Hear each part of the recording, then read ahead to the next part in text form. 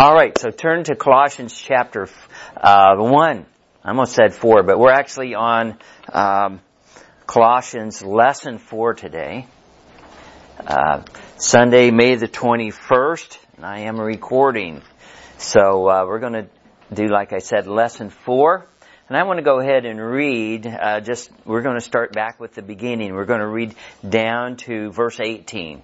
And then we're going to back up and see what we can do. So, Paul, an apostle of Jesus Christ, by the will of God, and Timotheus, our brother, to the saints and faithful brethren in Christ, which are at Colossae, grace be unto you and peace from God our Father and the Lord Jesus Christ. We give thanks to God and the Father of our Lord Jesus Christ, praying always for you, since we heard of your faith in Christ Jesus and of the love which ye have to all the saints, for the hope which is laid up for you in heaven, whereof ye heard before in the word of the truth of the gospel, which is come unto you, as it is into all the world, and bringeth forth fruit, as it doth also in you, since the day ye heard of it, and knew the grace of God in truth, as ye also learned of Epaphras, our dear fellow servant, who is for you a faithful minister of Christ, who also declared unto us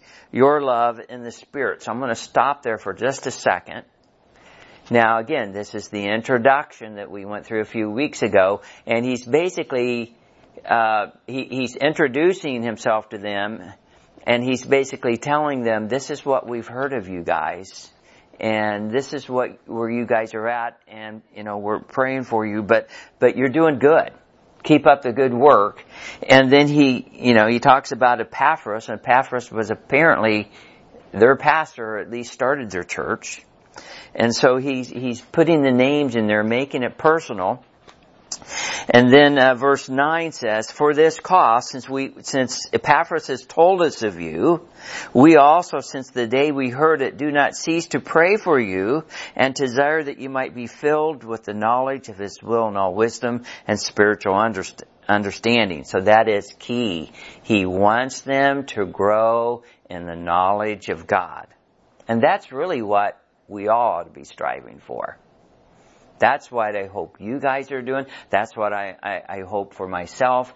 Anybody that is a Christian needs to be continued to be filled with the knowledge of God. How do you do that? By studying your Bible, by praying, by walking in the Spirit and all that. But that's going to help you on that. And then verse 10 says that you might walk worthy of the Lord, unto all pleasing, being fruitful in every good work, and increasing in the knowledge of God, strengthened with all might, according to His glorious power, unto all patience and long-suffering, with joyfulness, giving thanks unto the Father, which hath made us meet to be partakers of the inheritance of the saints in light. So this is his prayer that's going out to them now. And then he starts just kind of giving them some doctrine. Verse 13. Who, Christ, hath delivered us from the power of darkness, and hath translated us into the kingdom of His dear Son, in whom we have redemption through His blood, even the forgiveness of sins. And then he goes on to keep talking about what Christ has done for us. And he says, who, Christ, is the image of the invisible God, the firstborn of every creature, for by Him were all things created that are in heaven and that are in earth, visible and invisible, whether they be thrones or dominions or principalities or powers. All things were created by Him and for Him, and He is before all things, and by Him all things consist. And He is the head of the body, the church, who is the beginning, the firstborn from the dead, and in all things might have the preeminence. Now I'm going to stop there, and that's basically where we're at. But basically, like I said, he's trying to give them some information. He starts right off the bat and says, we've heard of you from Epaphras. We know that he's taught you the Word of God, and we want to give you some more. And that's what Paul basically does with the rest of his church epistles. He's giving them more God's Word.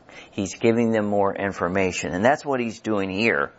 And then not only does He want them to have that, He wants them to walk in it. And that's what we're going to see with the rest of the book. But right off the bat, His prayer kind of goes into who Christ is. And so last week, if you have your handout there, last week we saw what Christ has done for us in verses 9 through 14. And so what has Christ done for us? What did He do for the Colossians that He lays out here? Well, first of all, He says Christ has delivered us from the power of darkness. Okay? And so that's what Christ has done for us. And right now we keep looking around and we're like, man, this world is getting darker and darker and more sinful and more sinful. Guess what? Christ has delivered us out of this world. Hallelujah. You know, Christ has delivered us. He delivered the Colossians from a sinful life. You know, before we got saved, we were sinful. I'm not saying we don't still sin, but Christ has delivered us from a sinful life, from a sinful nature, and having a dead soul. Did you ever think about that? Before we accepted Christ as our Savior, our soul was dead. And he does an operation made without hands, and He cuts that dead soul away to make it alive. And that's back to D1 material. You guys have been through that. But He's delivered us from the power of darkness, and He's given from that. That's what it said. And then last week we talked about He has, it says translated, but that's that goes in your blank. I'm sorry. So, not really, I'm sorry. My tongue is getting wrapped around my eye tooth and I can't see what I'm doing. So, the blank is, what's another word for translated? We talked about this last week. Because it says here in verse 13, let's read it. Who, Christ, hath delivered us from the power of darkness and hath translated us. What's another word for translated? Changed. Changed is one. I like transferred. He transferred. Okay. So transferred is what goes in your blank. Okay. You know, God has transferred us from a sinful life and He's brought us to a sinless life. Because we don't use the word translated right. in that sense anymore. In a sense, it's kind of like we've been traded. Okay, I remember years ago, Carrie and I used to teach Little League ball up at Kansas City Baptist Temple, T-ball. That was a mess. I can imagine what the soccer is out there. And for all you guys doing soccer, hey, that's just part of the course. And so we had a pretty good team, and again, the goal is to bring people in from the outside, to get them, to teach them how to play ball, to do a devotion, to get them to the point where maybe they get saved or their parents get saved. And so, the first year we go through all that, and it was a mess. One day they would do great, and we would just clobber the other team, and I'm thinking, oh man, we've got this down, you know. The team is so good, and I'm the best coach.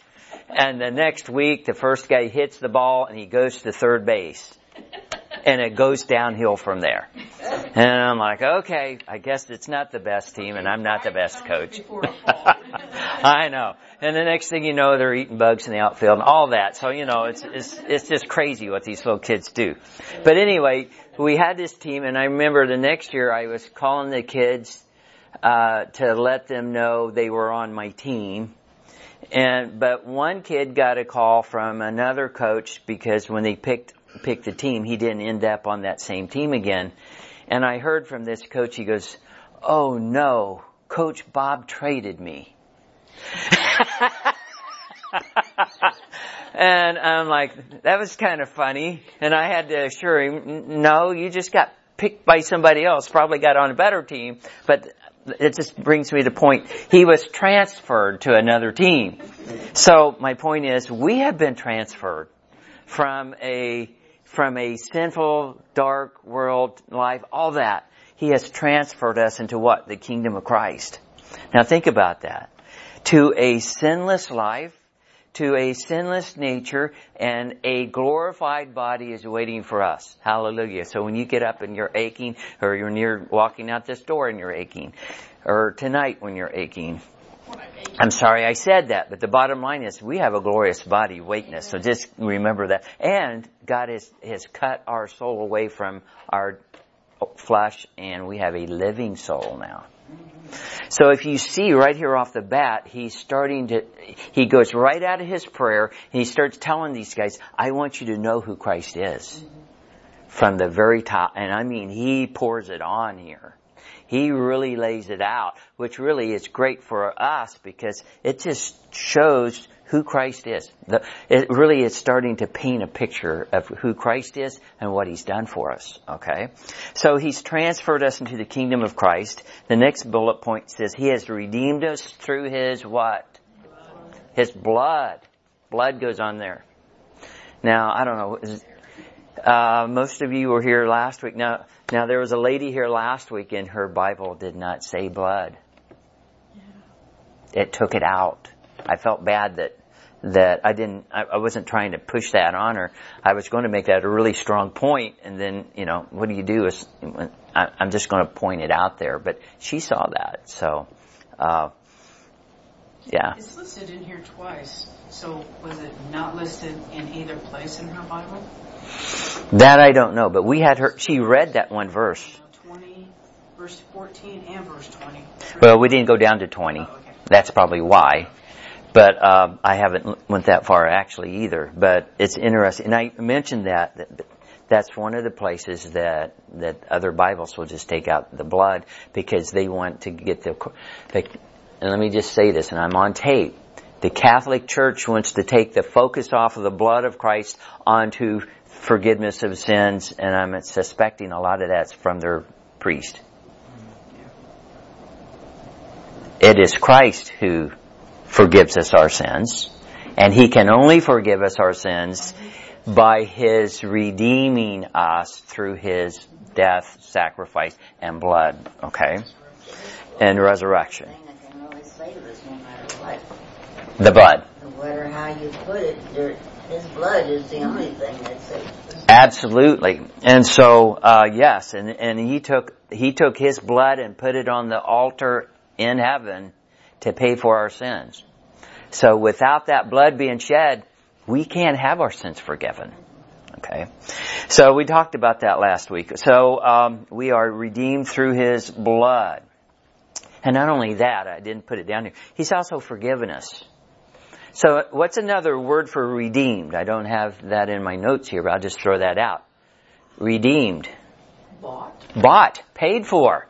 So Christ has bought us, paid for us, because He was the substitute. And He bought us through His blood. So now we're going to get down to the fullness of Christ in creation, and that's really what I want to focus on today. Who Christ is according to the Scriptures, and this really goes right along with that point that what we've already seen, what Christ has done for us. So number one, it says, who is Christ according to, and you have a blank there, and we're going to look at people in the Bible. And so I have a list of, I think, several people here and what they say of who Jesus is. Because again, what we're doing is just painting a portrait. Who is Christ? Will the real Christ stand up? And who is He? What is He? What's He done for us? Who is He? And all that. And we're just going to put it all together here. So in John chapter 1, let's go back to John. Hold your finger in Colossians. But go back to John chapter 1. And we're going to look at John the Baptist. Now again, I think I'm preaching to the choir today. You guys know what John the Baptist, who he is. And you probably already know what I'm going to say. But we're going to look at it anyway. According to John the Baptist, and let's just look at it and see what he says. Verse 1 says, John chapter 1 says, in the beginning was the Word, and the Word was with God, and the Word was God. The same was in the beginning with God. And all things were made by Him, and without Him was not anything made that was made. In him was life, and the life was the light of men. And the light shineth in darkness, and the darkness comprehended it not. There was a man sent from God whose name was John. The same came for a witness to bear witness of the light, that all men through him might believe. He was not that light, but was sent to bear witness of that light. So that's kind of making sure we're talking about John the Baptist, not John the Apostle. Verse 9 says, that was the true light, which lighteth every man that cometh into the world. Verse 10, he was in the world, and the world was made by him, and the world knew him not. He came into his own, and his own received him not. But as many as received him, to them gave he power to become the sons of God, even to them that believe on his name, which were born not of blood, nor of the will of the flesh, nor of the will of man, but of God. And the Word was made flesh and dwelt among us, and we beheld his glory, the glory of the only begotten of the Father, full of grace and truth. And John bare witness of him and cried, saying, this was he whom I spake. He that cometh after me is preferred before me, for he was before me. And of his fullness have we received grace, for the law was given by Moses, but grace and truth came from Jesus Christ.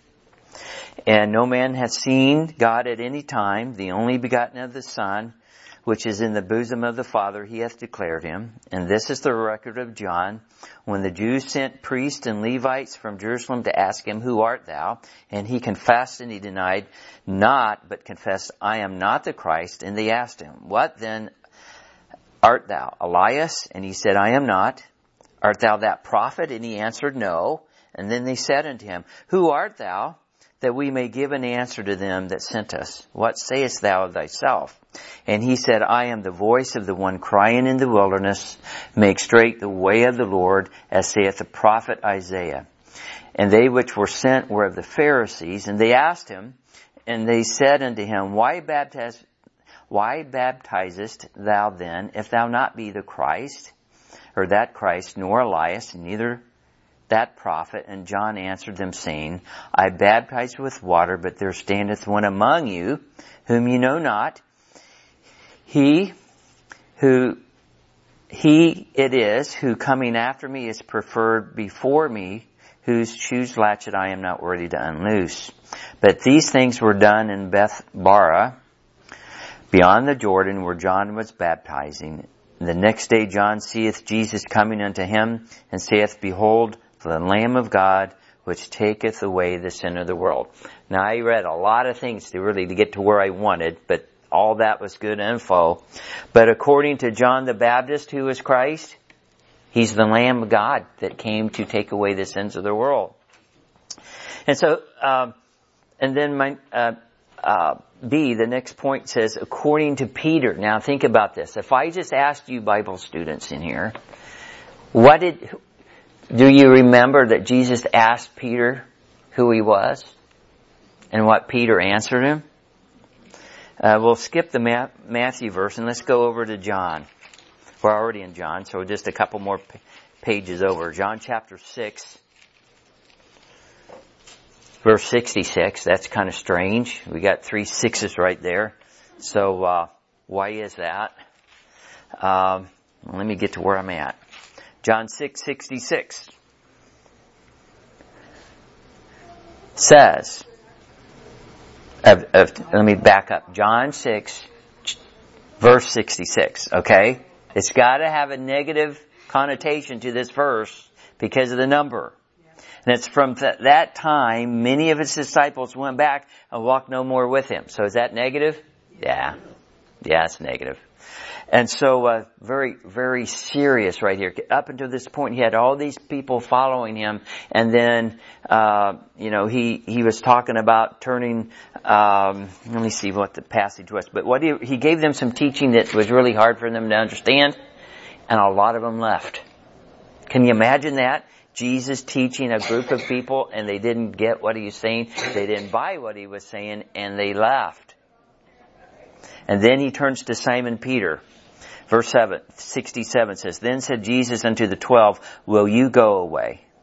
Then Simon Peter answered him. Now I like good old Simon Peter because he's like the first guy that speaks up. And sometimes he sticks his foot in his mouth. So it makes me feel, makes me think, okay, I kind of fit right in that group. But at least he speaks up, and this is what he says.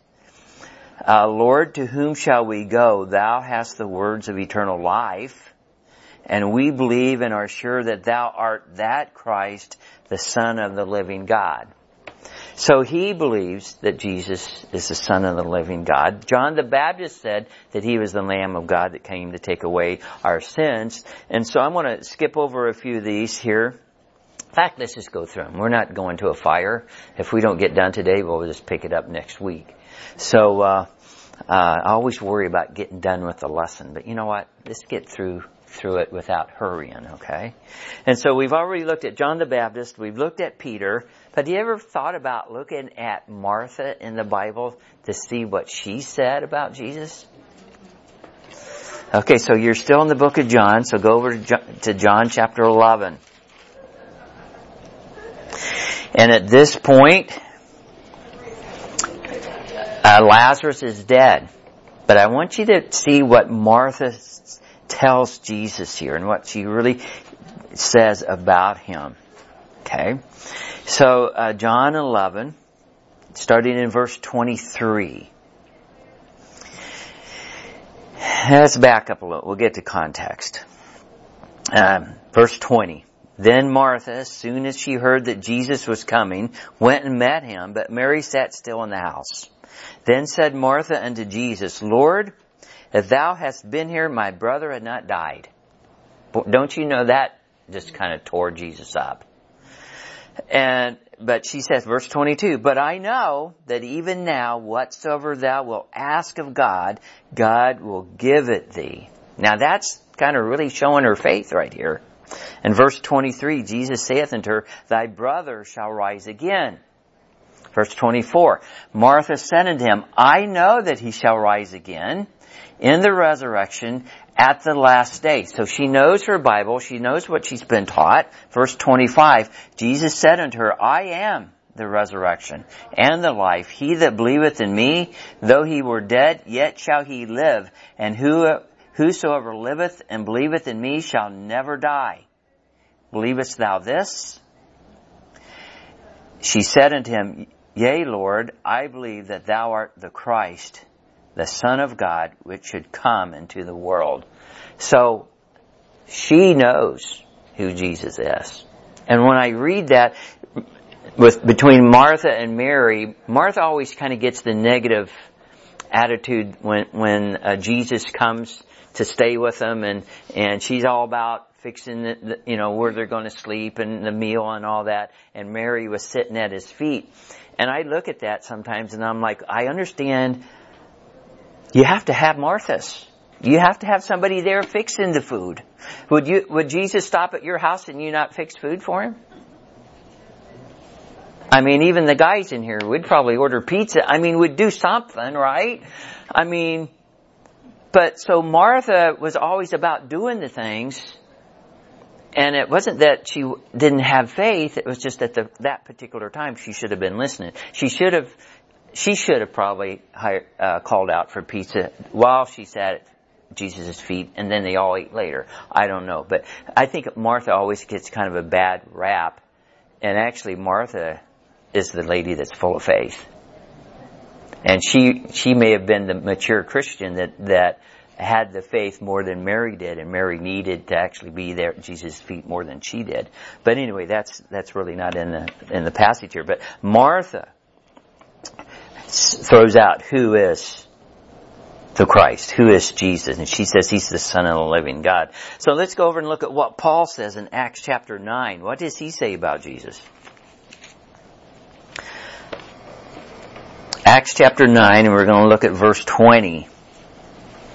Remember, you got Paul, whose name was Saul. He's the Pharisee. He's going to Damascus, and he's going to Damascus to arrest Christians and haul them back to Jerusalem. And let me tell you, it wasn't just to have a nice talk with them. It was to kill them if they didn't recant. And so he goes there, and of course we know the story. He's on the road to Damascus. Jesus meets him. He gets saved, and he goes on. And I mean, it doesn't take long. And, because we talk about Ananias is in verse 17 and 18, immediately, Saul had, his eyesight was restored.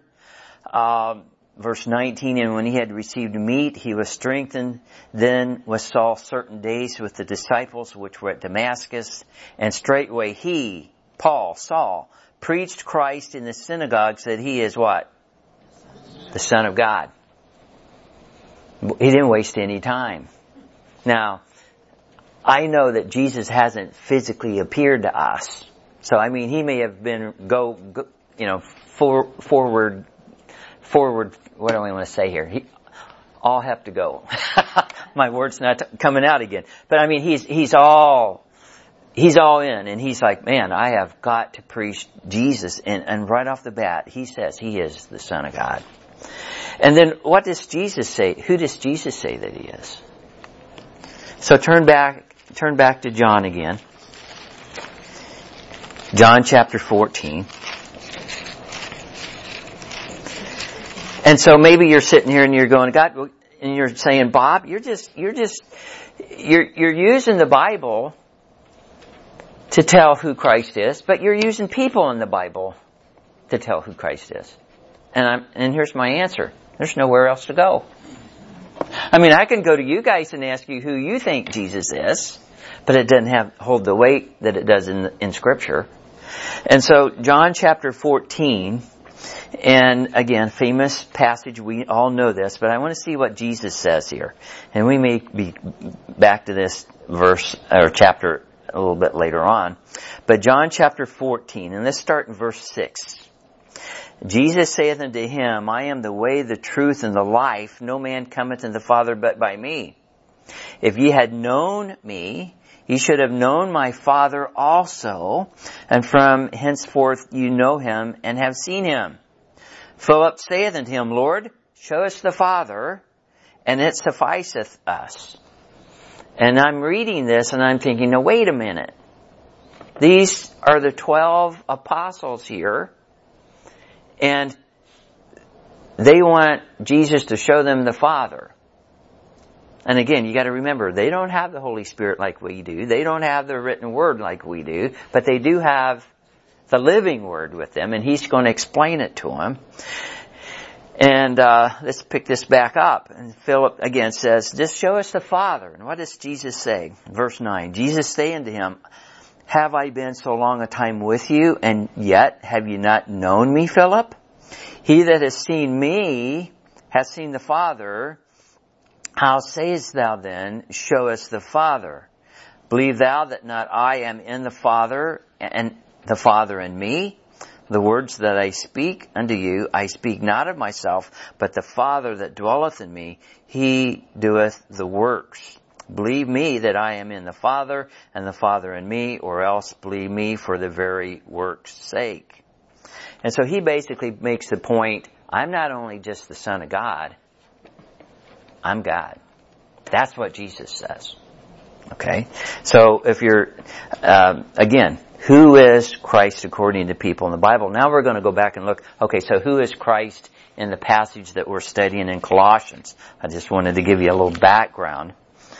And so, who is Christ according to Scripture goes in your blank. What does the Bible say? What is Paul trying to express to the Colossians? And there's a reason why that Paul is telling them who Christ is right off the bat. Because there has been bad doctrine creeping into the church that's taking away the authority of Christ. So he starts right off the bat to give them why Christ has the authority. This is why Christ is the head of the church. This is why Christ has the authority. And he just starts laying it all out. It's kind of like a court of law. Of course, he's a Pharisee of the Pharisees, right? Saul would probably line it out that way. And so who is Christ according to Scripture? A says Christ is the image of God. Okay, so we've got some verses there. So he says that back in, let me go back and look at this. Verse 15. Who is the image of the invisible God is actually what it says there. And so, well, let's look at this. Christ is the image of God. What does that mean?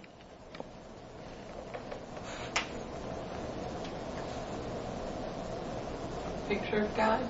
Okay. Is that what you're wanting? Yeah, that's what I'm wanting. Christ is, and you have a line under A there, right? Mm-hmm. Christ is the visible, goes in your blank, visible form of God. So, we can't see God, but Christ says, yeah, but I'm here and you can see me and I am God. Right. And so again, the apostles were having a hard time grabbing this. And so Jesus was telling them, I'm in the Father and the Father's in me. You've seen me, you've seen the Father. Here it says He is the image of God. So what is that? Christ is the visible form of God. Or you might even say He is the visible form of the invisible God. And farther on, Christ is the Godhead. Well, Christ is the Godhead manifest in the flesh. So when you see Christ, it's all three. It's God the Father, God the Son, and God the Holy Spirit all wrapped up in a fleshly body. Now that's kind of hard for us to figure out. I can't explain it any different than that. I don't say that I understand it completely, but the Bible tells me that when Jesus was standing here on earth, He was completely God and completely man. You hear some people say, well, He was man, but He really wasn't God. Or He was the Son of God. He really wasn't a man. Right. So you see all kinds of variations. But we're laying it out here and it's like, no, this is who Christ is. He is God with skin on. That's who He is. And not only God, all of God. God the Father, God the Son, God the Holy Spirit in the flesh. Okay? So let's look at a few of these verses. Is everybody tracking with me? Okay, again, I'm preaching to the choir, so I have a good group to teach today. Let's look at our first verse here. Where are we at? 2 Corinthians chapter 4.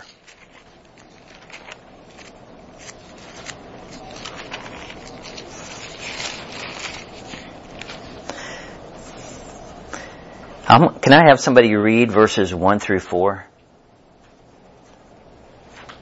Therefore, seeing we have this ministry, as we have received mercy, we faint not, but have renounced the hidden things of dishonesty, not walking in craftiness, nor handling the word of God deceitfully, but by manifestation of the truth, commending ourselves to every man's conscience in the sight of God.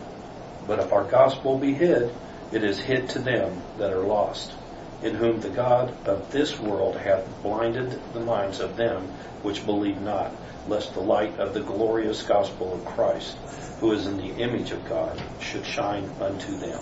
Okay, so I'm gonna correct you just a little bit. It says, because you're just like me, you get to go on read that last verse again, or that last. 4? Yes, the last line. Oh, the last line. All right. The gospel of Christ, who is the image of God, should shine unto them. Right. Okay. So, who is the image of God? That's who Christ is. He's not in the image of, He is the image of God. Okay? So, yes, Christ is God. Okay? And then let's go back to the book of John. And I'm going to wrap this up here real quick. John chapter 14. And we're going to read starting with verse 1, because I think we started in verse 6 earlier.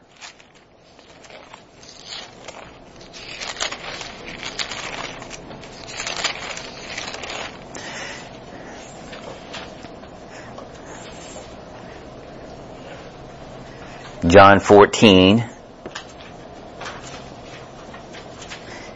And let's just read down to 6. How's that? Because we've already read 6. It says, let not your heart be troubled. You believe in God, believe also in me.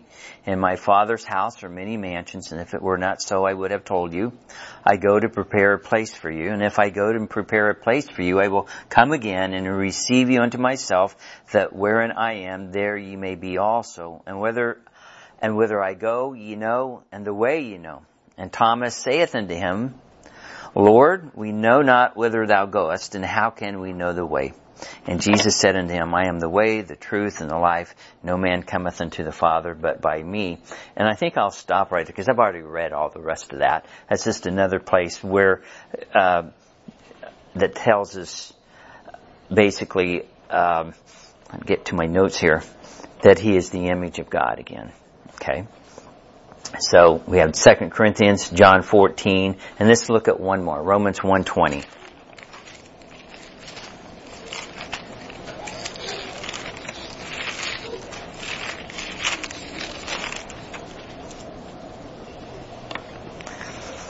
Romans 1:20 says, for the invisible things of him from the creation of the world are clearly seen, being understood by the things that are made, even his eternal power and Godhead, so that they are without excuse. Well, we know that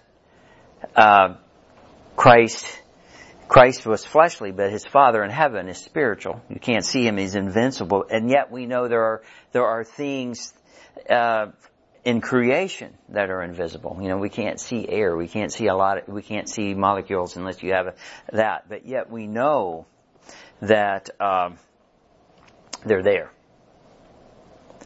Christ is the visible form of God, just like there are other things that are invisible, but yet we find out that they are there. Okay?